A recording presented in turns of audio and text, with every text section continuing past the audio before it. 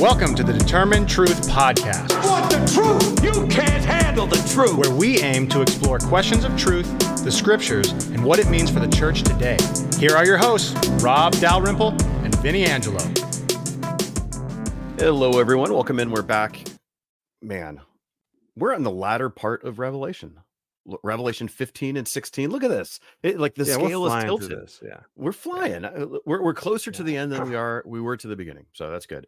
But we're going to talk about the seven bowls of chapter 15 and 16. There's tons going on here. Where's a good place to start?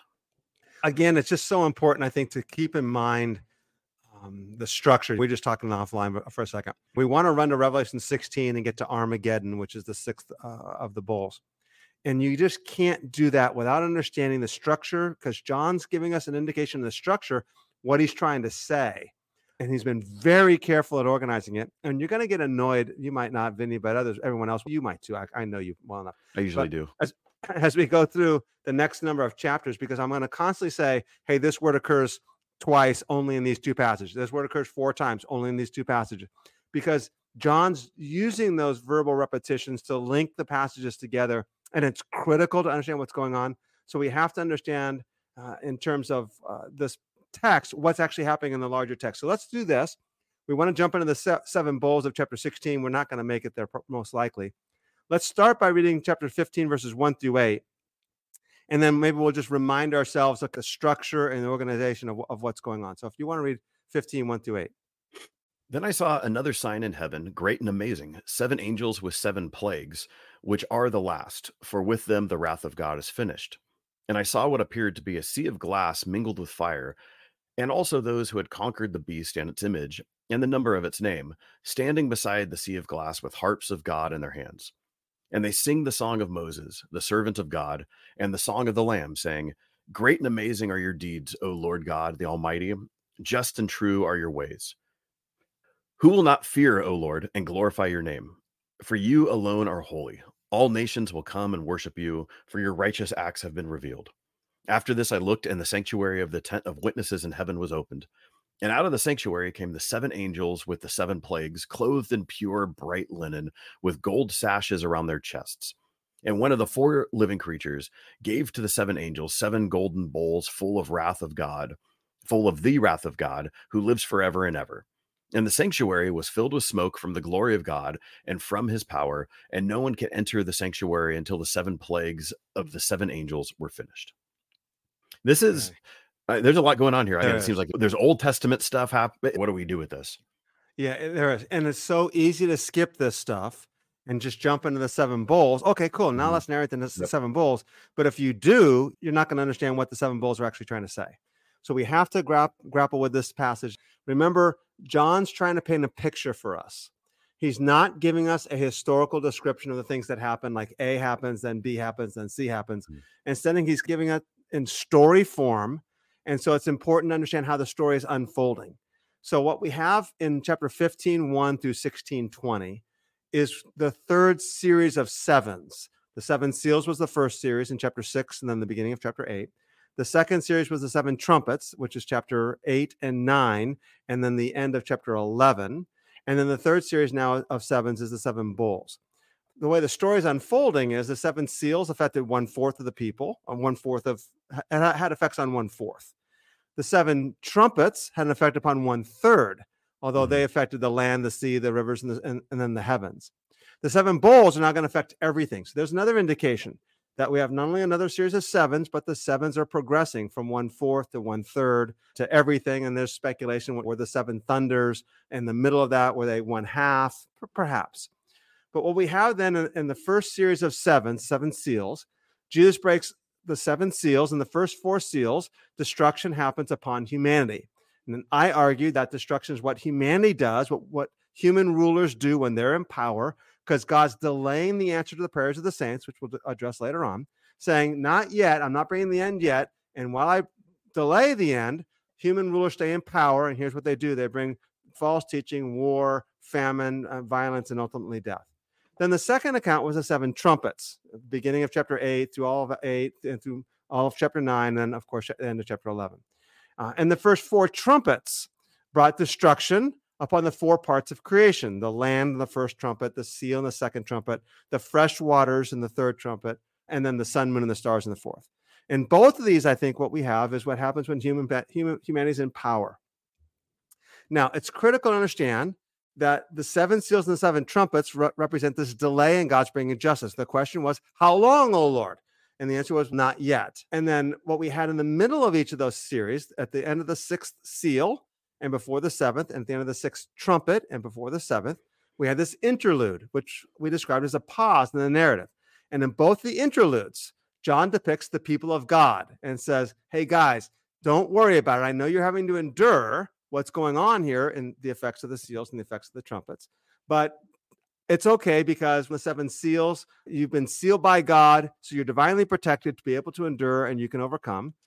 And in the seven trumpets, you were measured and divinely protected, and therefore God's protections around you. You can endure. You have to overcome. And as we've discussed before, this is where Matthew 6 comes in. Why do you worry about food? Seek first His kingdom and His righteousness, and all these things will be added to you.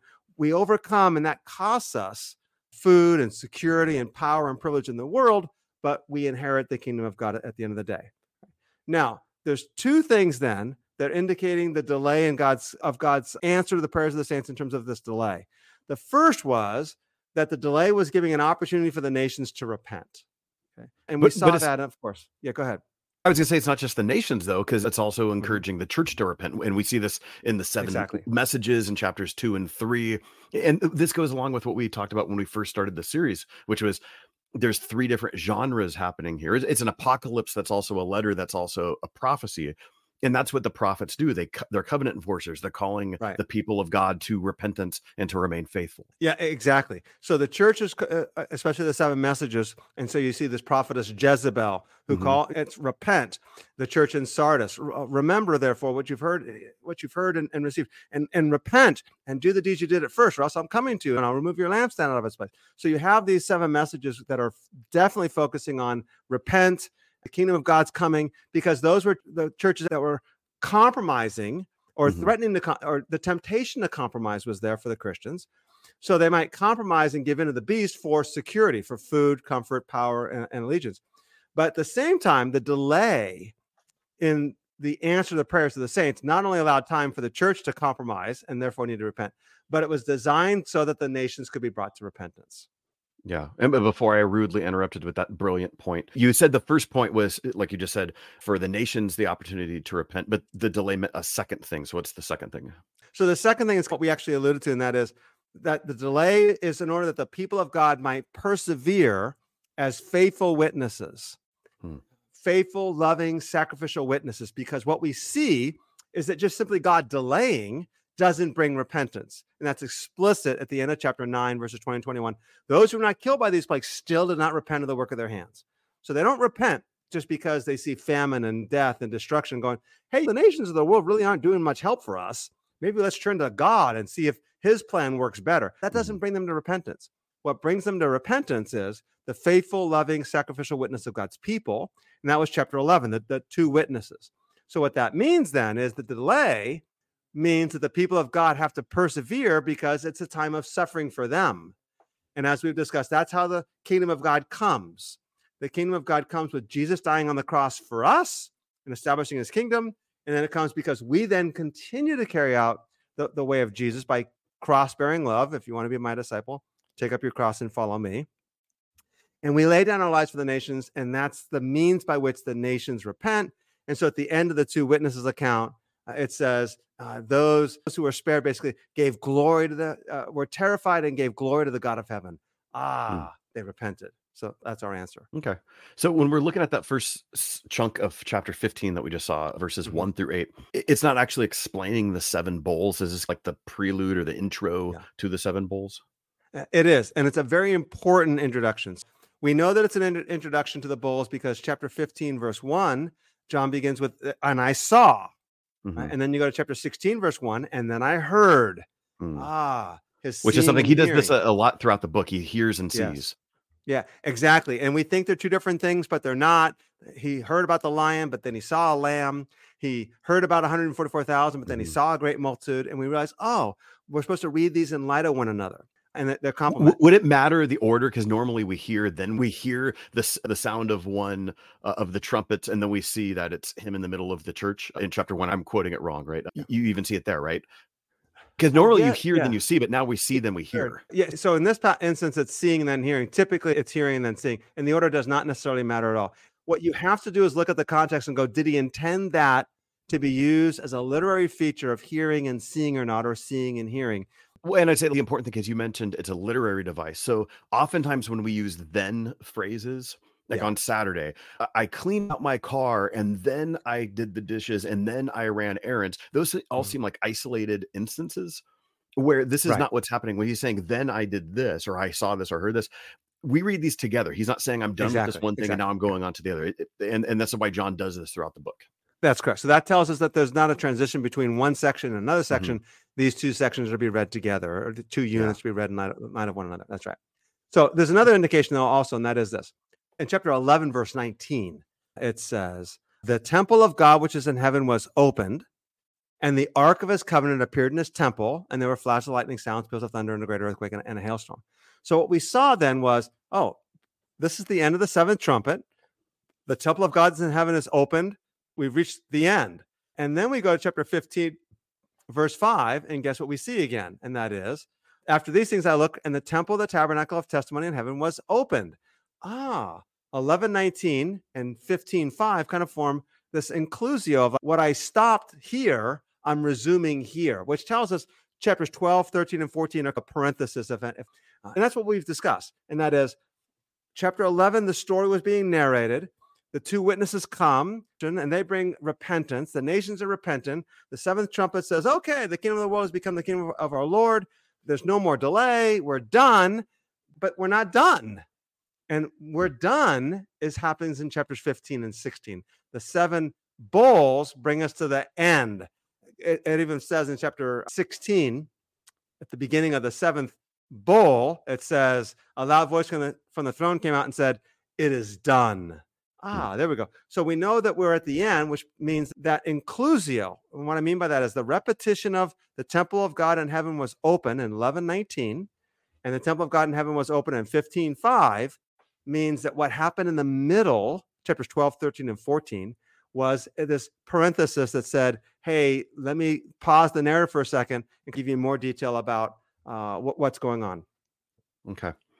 Since we are getting further and further into the book, and we've spent so many episodes really getting into the weeds on a lot of details, could we just maybe go back and do a quick tweet in tweet form of every chapter? We already talked about how chapters 2 and 3 are these 7 messages. Chapter 1 is his introduction. Chapter 4 is when that next scene happens, I think you call it, in terms of the next section. So what's been happening so far in the book? Okay, so let's just focus simply on the second scene of the second story that started in chapter 4. And we'll go over this more as we proceed, because again, the structure is so critical, especially for the millennium passage and for all these great topics that we have and understand what's going on. And John's made it pretty clear, although it's been really hard for people to see. That's ironic. But in chapter 4, John's taken up into heaven and he sees God sitting on a throne. He's being worshipped by all these beings around him, and he's worthy of worship because he created all things. And then chapter 5, he's got a scroll in his right hand. And, who's worthy to open it? Oh, the lion is worthy to open it. He sees a lamb that was slain. And the beings worshiping the Father say, oh, worthy are you to take the book or the scroll because you were slain. So Jesus is now worthy to take the scroll, and he begins to open it. And the 7 seals happen. The first 6 seals happen in chapter 6. Then there's an interlude that we already discussed. The people of God are divinely protected so they can overcome and they can be triumphant at the end of the day. Then the 7th seal is broken in the beginning of chapter 8. And then we think, okay, we should be done now. But no, we want to know what's on the scroll. The whole idea is like, what's on the scroll? We don't find out what's on the scroll. We're told the 7 trumpets. There's another delay. And what we find out in the 7 trumpets is the devastation of human rule to humanity, the 7 seals, is also bringing devastation upon the creation, the 7 trumpets. Then we get to the interlude in chapters 10 and 11. And the interlude is John eats the scroll, go prophesy. Here's where the contents of the scroll are. The answer for the redemption of the nations is the 2 witnesses. They prophesy, they fulfill their testimony, and they're killed. And then in 12, 13, and 14, we have this parenthesis that describes, hey, let me give you more detail about the war that happens against the two witnesses. And the details are this war, it's not like some one-off thing. It's what the devil's been doing since the beginning of creation. He stood before the woman, which is, you can say Israel, but the people of God. He tried to devour the child, the Jesus child. The child was snatched up to God. Satan's thrown out of heaven, and he goes, pursues the woman, and he's really angry. It says, because he knows that his time is short. And then he tries to devour the woman. He can't do it. The woman's protected by the two wings of a great eagle. So he went after the rest of her offspring, chapter 12, verse 17, who bear witness to Jesus and hold the testimony of the word of God and the testimony of Jesus.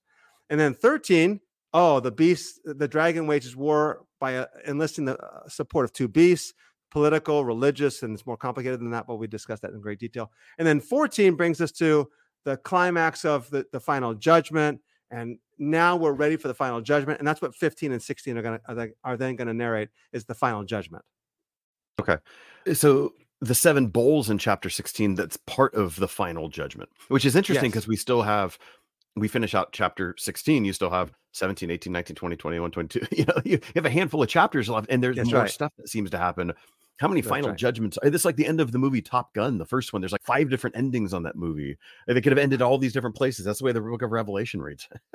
That's actually very perceptive too. And it's something that's important to understand, that the end is listed for us at the end of the seventh seal, at the end of the seventh trumpet, and now at the end of the seventh bowl.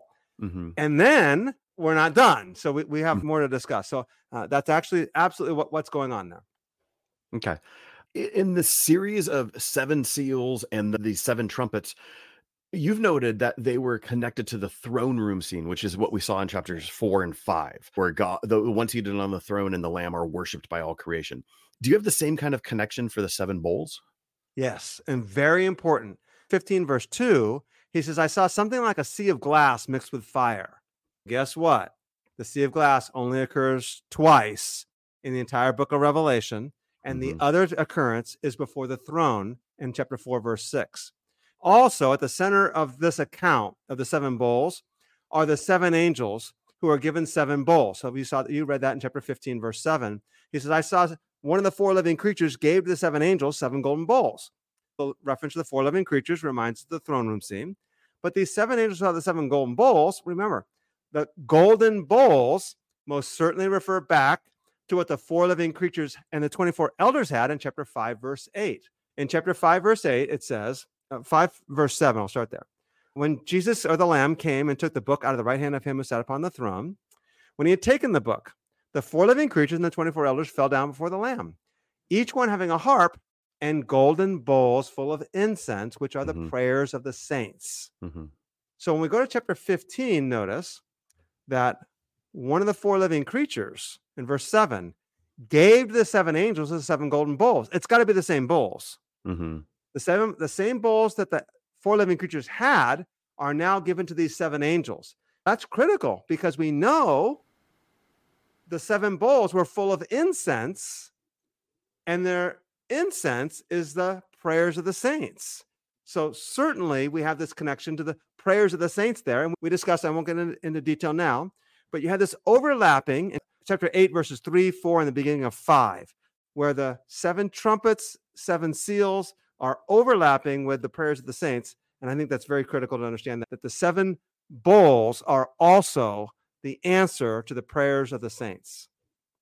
Got it. As I'm reading that in verse 8 of chapter 15, it says, and the sanctuary was filled with smoke from the glory of God and from his power. That smoke isn't smoke from the incense. This is a different thing, right? I'm imagining this incense, you go to somewhere and it creates this smoke, but that's a different smoke, right?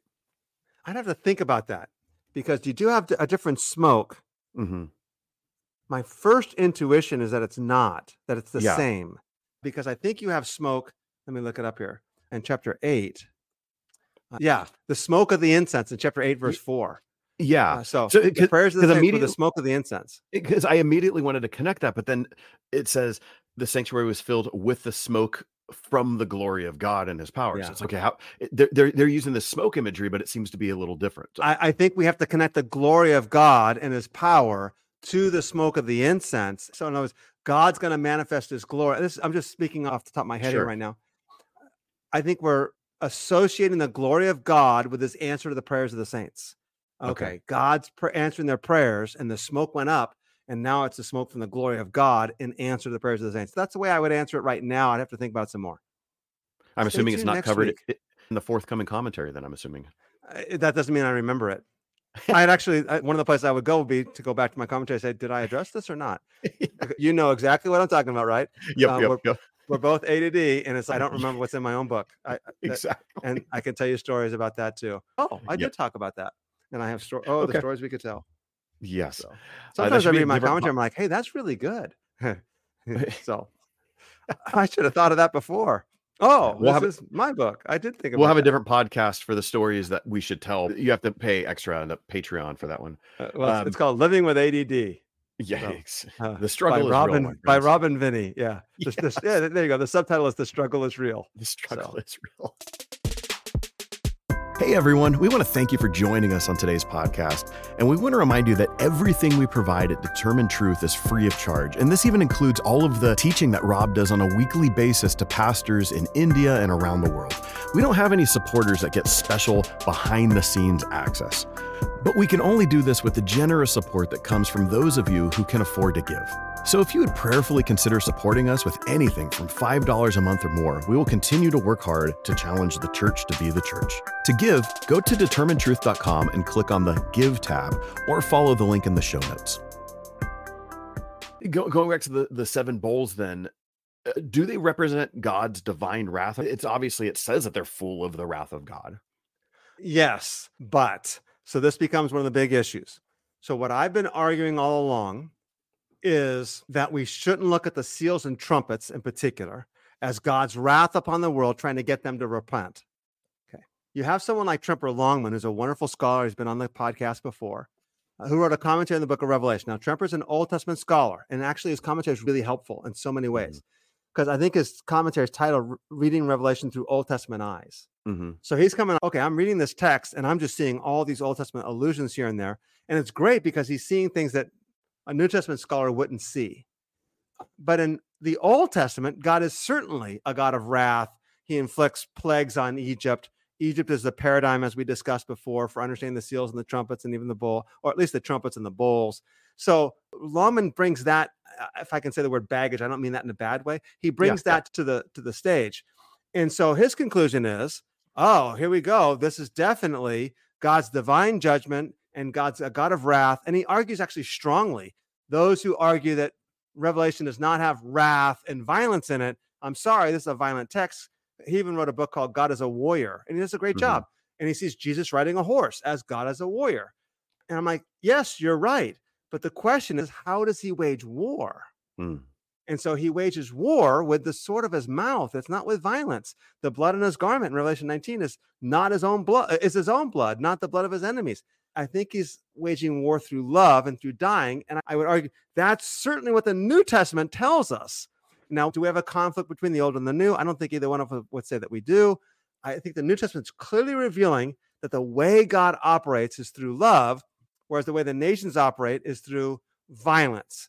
So I would respond by saying, yeah, the bowls are indeed the wrath of God, but they're also full of the prayers of the saints. And so they're being poured out as God's wrath, but maybe it's a better way of saying he's pouring out his justice, because it's the prayers of the saints. I know it's justice and wrath can go together, and you can decide to look at that as wrath, especially the person who suffers it is going to look at that as wrath. But the people that were oppressed have now brought justice, and that's why it's good news to the poor. The gospel is good news to the poor. It's not necessarily good news to Rome unless you become poor also. And so I think there's a nuance there. So I would argue a little bit that I have no problem reading the seven bowls as God's wrath, his violence. It's not the same as the seals and the trumpets. He's not doing it to bring them to repentance. I'm going to punish you. He's punishing them, no doubt about it, but it's also the final judgment. And the final judgment is an act of justice. And you can even use the word vengeance if you want, wrath if you want, that's fine. But I think we'll also nuance that also as we go through the seven trumpets in our next episode. Yeah. Would you say Longman's view, is that the predominant view, or is there a predominant scholarly view on understanding that? I'd say that most scholars, if not all scholars besides myself, are going to read Longman and go, yeah, I think he's pretty much correct. Mhm. I'm offering a reading that I think is extremely faithful to the text. I think I'm seeing things that other scholars haven't noticed before, particularly the way he links passages here and there by use of verbs, a verbal linkage, not necessarily verbs, but it could be a noun, and by his imagery. And the structure, which is my training actually is in structural analysis and discourse analysis. So I'm looking at it like, hey guys, we got this new field of understanding how texts are arranged, and let's apply it here. I think we've missed a few things, but it's really obvious that John's doing this. And then using this biblical theology of the New Testament, especially this theology of love. And it'd be interesting to see how my thesis is received. We're not going to know that answer until for 10 years. Mhm. If I'm right, then it's going to start making some headway in the scholarly world. If I'm wrong, it just won't get addressed because I'll just dismiss that. So we'll see. So maybe there'll be an answer in 10 years or 25 years or after I'm dead.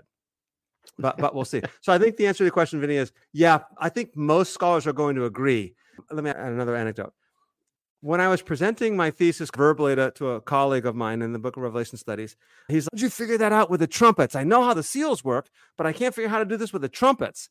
And we might have him on a podcast. We'll see how he responds. But when we have these guys on the podcast, we're not like, hey, here's Rob's thesis. What is your response to it? We're simply saying, what's your thesis? So we're going to have a lot of scholars come on that I'm silently not going to be agreeing with, per se, on some of their things or what they're saying. I do think when it comes to the seven seals, most scholars are agreeing with me now. When it comes to the seven trumpets, they're not agreeing with me very much, especially when you relate the fact that the trumpets and the bowls seem to be read together. I don't think they should be. I think we have something else going on, but that's another issue. But if you read the seals and the trumpets and the bowls together, and the bowls are explicitly said to be the wrath of God, then you go back to the trumpets and go, okay, this is the wrath of God also. I'm like, that's not what's happening. So, Okay. To clarify, the seven bowls, they don't relate to the prayers of the saints in the same way I'm sorry. that the seven seals and the seven trumpets did.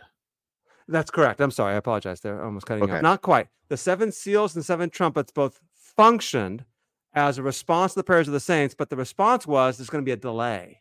Okay. The seven bowls, the cry for justice is now being answered. And we'll see this especially as we go through the seven bowls in chapter 16. The bowls are being poured out. Now, your translations are really critical here. And actually, let's go ahead and look at it. We'll remind ourselves of this when we do chapter 16 in our next week. Chapter 16, verse 5. And this is also another key theme that I'll just alert you to now that we'll talk about more as we proceed. One of the key themes that I'm alerting to you now is the justice of God. So in chapter 16, verse 5, it says, one of the angels of the water says, righteous are you who are and who were, O Holy One, because you've judged these things.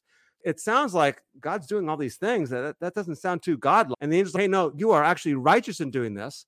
And verse 6 is very critical that you read the Greek text carefully. It says, because they have poured out. Now, the New American Standard says that, but most translations don't say poured out there. It says, for they have poured out the blood of your saints and prophets, and you've given them blood to drink. They deserve it. The point is, because I'm reading ESV and NRSV, and they both read they have shed the blood of the saints. That's right, or slain. Exactly. Okay. The Greek is the exact same word. Each of the bowls are poured out, and it's the same word in the Greek text. So let's see if I can look at it here in the Greek text here, chapter 16. Let's see. Verse 2, the first angel poured out his bowl. Verse 3, poured out his bowl. Verse 6, if you're looking at the Greek text, it's the same word. The point of that is that God's bowls are being poured out of his wrath because you poured out the blood of your saints. And notice what it says, in fact, that this is indeed the correct way to look at this, which scholars don't miss this at all, even if our translations miss it. Notice what it says in verse 6. They poured out the blood of saints and prophets, and you've given them blood to drink. See? You poured out blood, I'm giving you blood back. It's what they deserve. It's what emphatically ends. Yeah, exactly. Yeah, they deserve it. Let me look at the Greek here. The Greek is moderately emphatic because the verb, Vinny, if you remember from your Greek class and you had that wonderful Greek instructor. He was dreamy. Verbs are, what's that? He was dreamy. Oh, yeah. Okay. Let's not go there. Okay. All right. Cut that. Edit. Yeah, that's not making the show. Cuts. Oh, God. No, I can't even concentrate. All right. You can say there's a measure of emphasis, but there's a better way of making it emphatic. So I wouldn't argue that it's emphatic here. Okay. Or overly emphatic. Would you say then that the seven bowls are the final judgment that come upon the nations for how they treated the people of God? That's exactly the point. So it's not merely then being judged for individual sin, it's bigger than that. I think you can not in this passage, it's bigger than that. You can go to chapter 21, chapter 20 and 21, where they're judged by the things that were written in the books. Sure. And yet in the seven messages as well. I guess it's chapter 20, and it's repeated several times. They were judged by the things that were written in the books. But you can also then go back to Matthew 25. He separates the sheep and the goats, and they're judged by how you treated the least of these brothers of mine, which is because that's how you treated me. So exactly. Well, but what I'm saying is that we oftentimes we theologize the text and we read something like this. So we'll read Revelation 15 or 16 and we'll see, no, it's still 15. And we'll say, okay, they're judged. Obviously, then it's because they didn't personally repent for their sins. No, the text is saying it's the nations who are judged. And it seems to be for how they've treated people as a conglomerate, as an aggregate. But then you go to other places where people are treated or they're judged based on how they lived individually. And so it's a both and. It is a both and the way to go ahead. It's just important to make sure that you're reading the actual text and what's being said there and not merely theologize the reading of the text to assume it's saying something. Yeah, maybe the way to look at this is like the larger umbrella is what we're ultimately judged by is to whom did you give allegiance? Yes. Yeah. That's why I always say the gospel is Jesus is Lord. Now it's more than that, but that's the beginning of it. And the question becomes of all humanity is to whom is your Lord? When you give allegiance to the other powers, those powers use their power to persecute God's people and to oppose the work of God's kingdom. They make war against the saints. Therefore, judgment on to whom do you give allegiance is, how did you treat my people? And I think there's a lot to be said there in terms of the modern American church. I think that's just another longer conversation that we'll continue to have as we proceed. Yeah, it's also a great reminder that the gospel has to be connected first and foremost to the lordship of Jesus and his kingdom, which we just completely lose in evangelical culture. Just the other day, I saw a tweet thread that was blowing up, and I'm in the Calvinist camp, like theologically, but Calvinists, when you tweet out, I thought you were a Christian. Yeah, but when you tweet out something like Calvinism is the clearest description of the gospel or something to that effect. No, it's not. Calvinism is a way of understanding scripture. The clearest form of the gospel is Jesus is Lord. Exactly. When we reduce it down, it's reductionistic merely to the order of salvation. No, that's not the gospel. That might be the consequence of the gospel, but that's not the content of the gospel. Yeah. While we're on this path for just a second, I know we're getting a little bit low on time. Yeah. So understanding that the gospel is about me getting saved and going to heaven when I die is not the gospel either, because me getting saved and going to heaven when I die is about me. Yes. And the gospel is about Jesus. And if you want to be my disciple, deny yourself, take up your cross and follow me. So when we sell the gospel, make it attractive, which that's not necessarily inherently a problem, although I don't know how much you make attractive.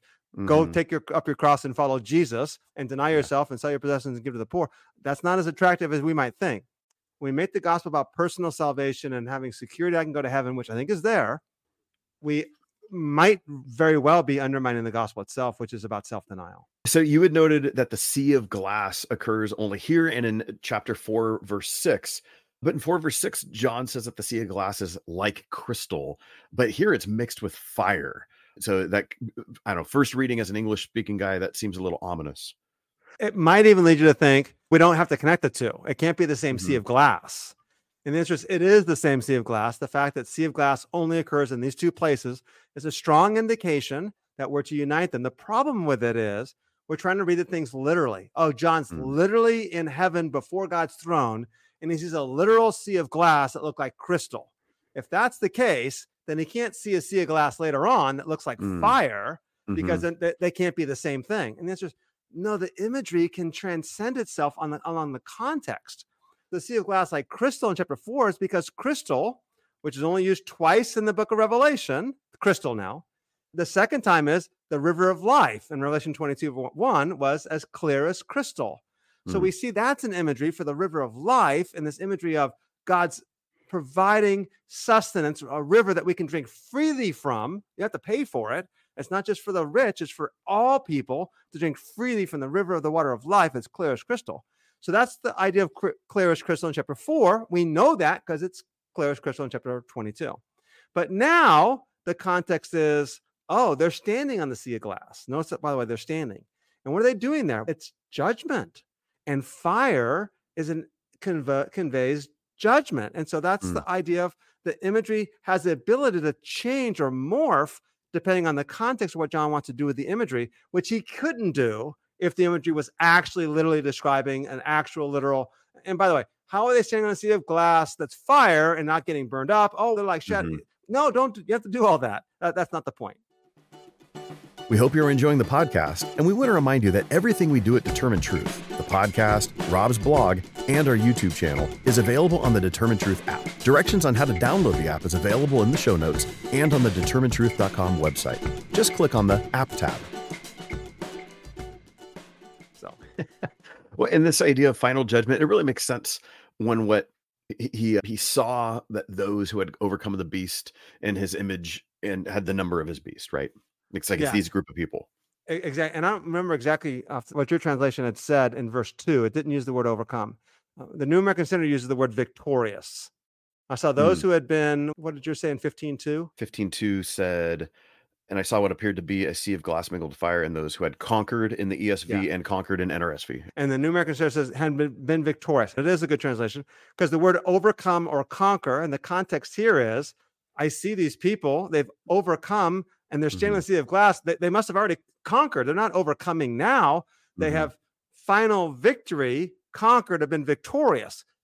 But the reason why I like to translate it as overcome is because I want English readers to say, oh, it's the same word that the 7 messages said, the one who overcomes, the one who overcomes. And oh, and overcoming is not loving your life even when faced with death. And overcoming is what the Lamb did. So we just want to make those connections. And that's another connection then with the fact of overcoming. And that is what Jesus did in chapter 5. Yep.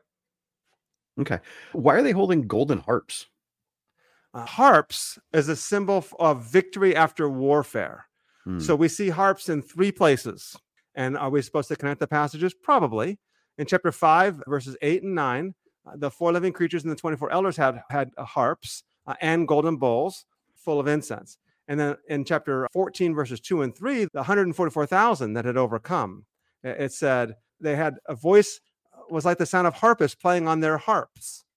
And so they're following the Lamb and they're on Mount Zion. It could be look forward to the New Jerusalem, and that's where they're at, or it could be they're presently following the Lamb, but they're singing a victorious song.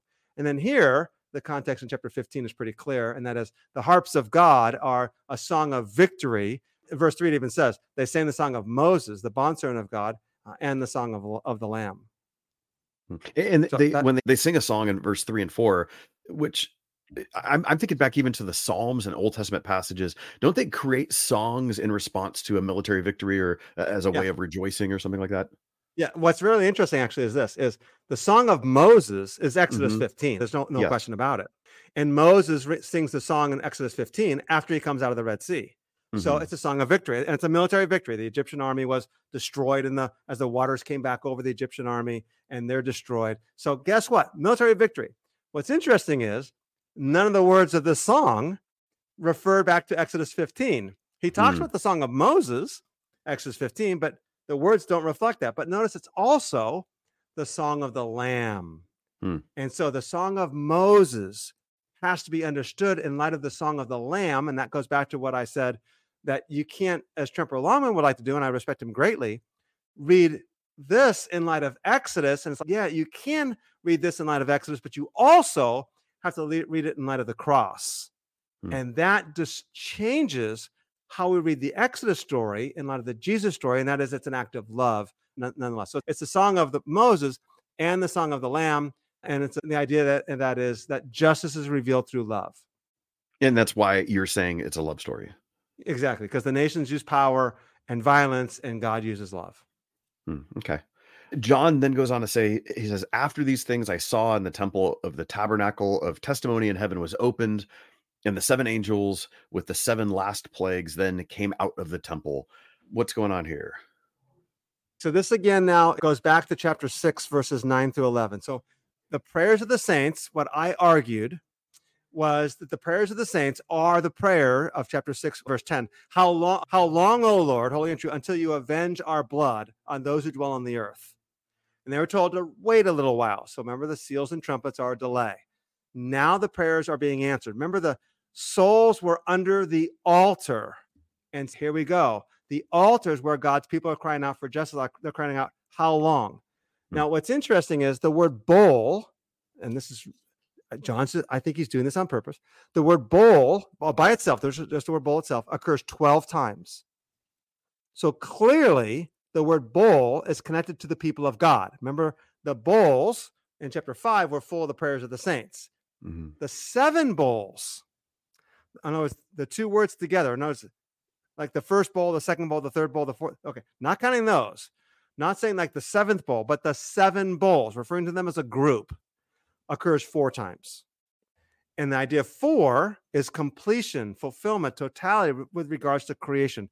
The 7 bowls represent the fullness of God's answers to the prayers of God's people. That's the number of bowls is 12.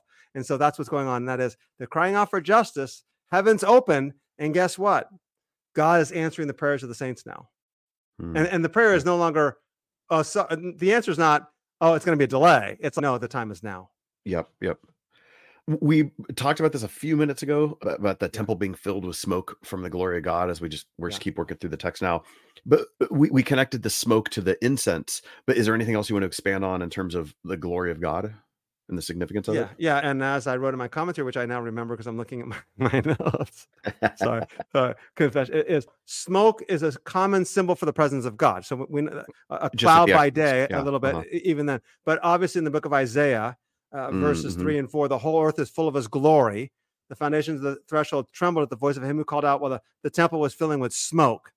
But again, the word smoke occurs 12 times in the book of Revelation, which connects it with the prayers of God's people or connects it with God's people. So I think we do associate the smoke of God's glory, of God's presence, with the smoke of God's answering the prayers of the saints, by the fact that what we said earlier, as well as the fact that the word smoke occurs 12 times. I think the key then is there's no more time for intercession. There's no more need to pray to God for how long, O Lord. God's answering the prayers of the saints, and there's no holding him back. It's interesting, though, because as you'd mentioned, Longman, Tremper's reading is such a great Old Testament scholar and reading the New Testament in light of that. It is interesting because when you look at the Exodus account, how many times did God give Egypt the opportunity to repent? And they didn't 10 times with the plagues. Right. And then finally God had to give over. So even there, when you have this wrath that's being poured out on Egypt, I read it in that similar way, saying, God pours out his wrath. He gave you guys time to repent and you didn't. So guess what? This is what you earn from that. You have to remember too, the Israelites didn't leave Egypt with only Israelites. There were Egyptians with them. Correct. So now what we don't know is, are those Egyptians that left with them like slaves? Hey, let's take opportunity to get out of here. Or were they people that had repented and became part of the people of Israel? As far as we know, they become part of the people of Israel. They become part of the tribes. That could very well be the case also. But God is giving in his delay time for the people to repent. But now in chapter 15, there's no more need for delay because the nations have repented. As you go back in the story, chapter 11, they repented. So we're good. We're done. So next time, we'll get into the 7 bowls and 16, look at them in chapter 16. And we'll look at the Armageddon passage, and we'll touch on the Armageddon passage and a lot of the modern questions that come up. But you have to understand, as listeners here, we can't fully answer what the Armageddon passage is doing in the text until we look at the war occurring later on in the text. I guess we could say it this way. What I'll argue about the Armageddon passage in our next episode, assuming we get through the whole thing in one episode, and we'll do our best. What I'm going to argue Armageddon saying and doing will find further confirmation as we proceed later on in the book.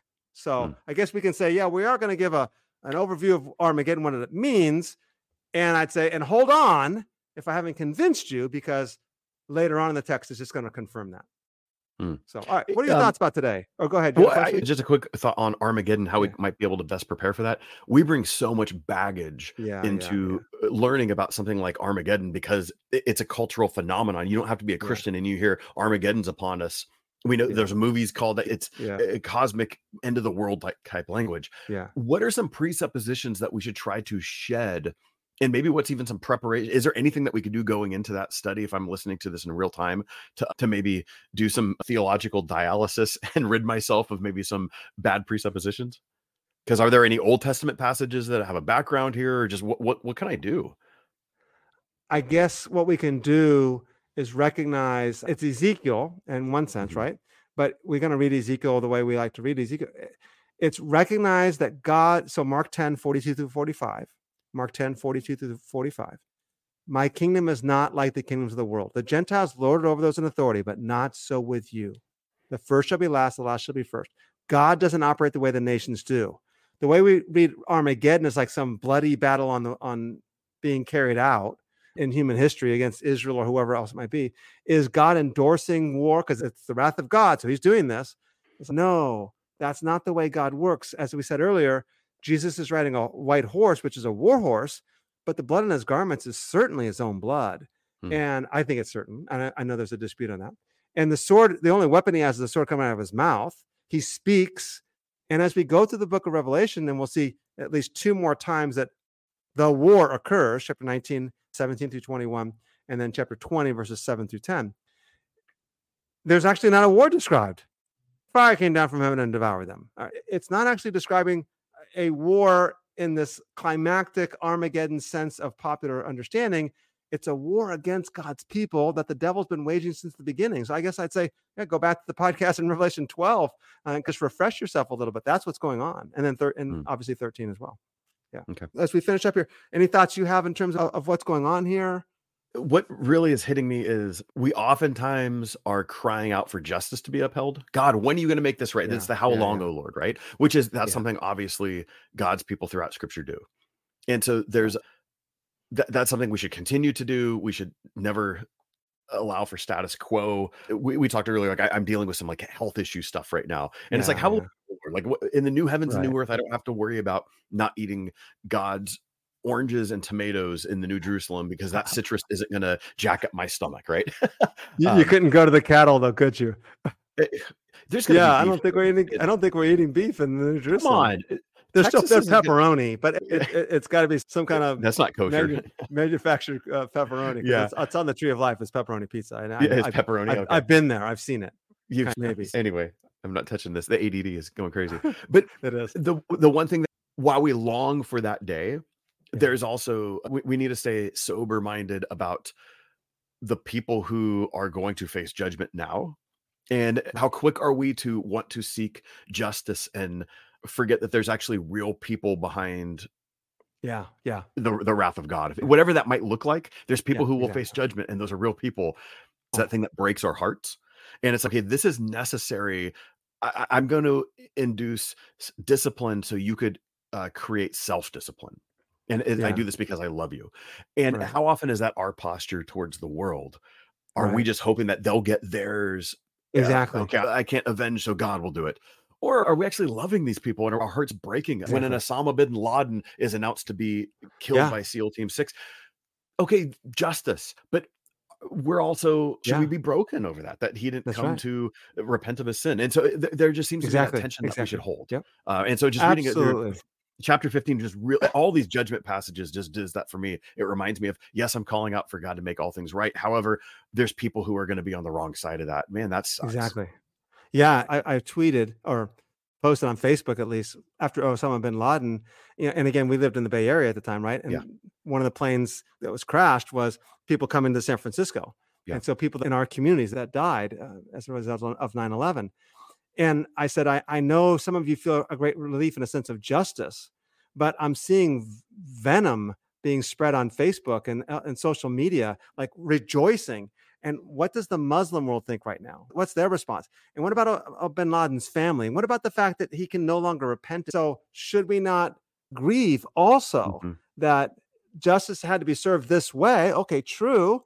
But he's a human being whom Jesus Christ loved and died for. And now there's no longer the opportunity for him to repent.